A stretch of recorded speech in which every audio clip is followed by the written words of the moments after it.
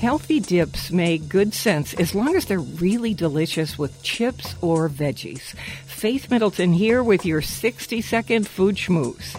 Make white bean pesto dip with preserved lemons. So you drain and rinse 2 cans of white beans, whip them until they're creamy in a food processor, stir in some store-bought pesto to taste, and just 1 tablespoon of finely diced preserved lemon or lemon juice. You finish it all with a drizzle of extra virgin olive oil. Oh my God, is that good. This tip and my curated food, wine, and cocktail recipes are waiting to make you happy at foodschmooze.org.